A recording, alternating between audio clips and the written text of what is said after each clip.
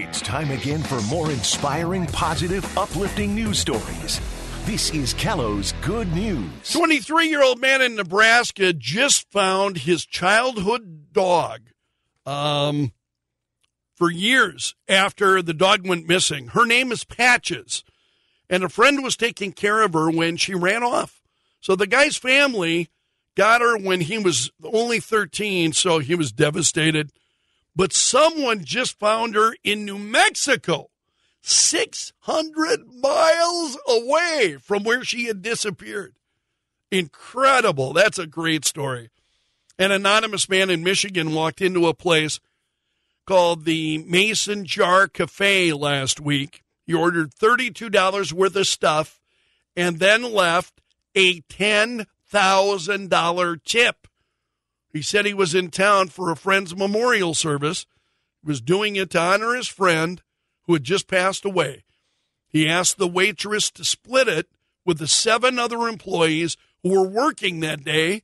So they received $1,250 each. That's a great thing to do in memory of a friend. Also, back in December, a doctor in the UK put her diamond ring in the pocket of her scrubs, and then she forgot about it, went about her work. By the time she realized that she had put the ring in the scrubs, the hospital had already sent her scrubs out to get cleaned.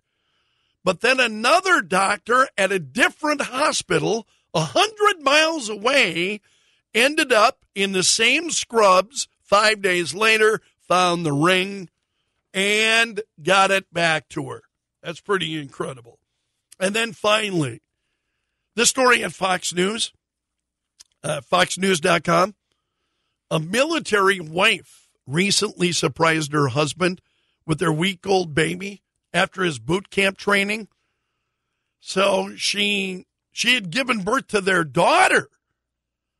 And at the time, her husband was going through Navy boot camp training in Illinois.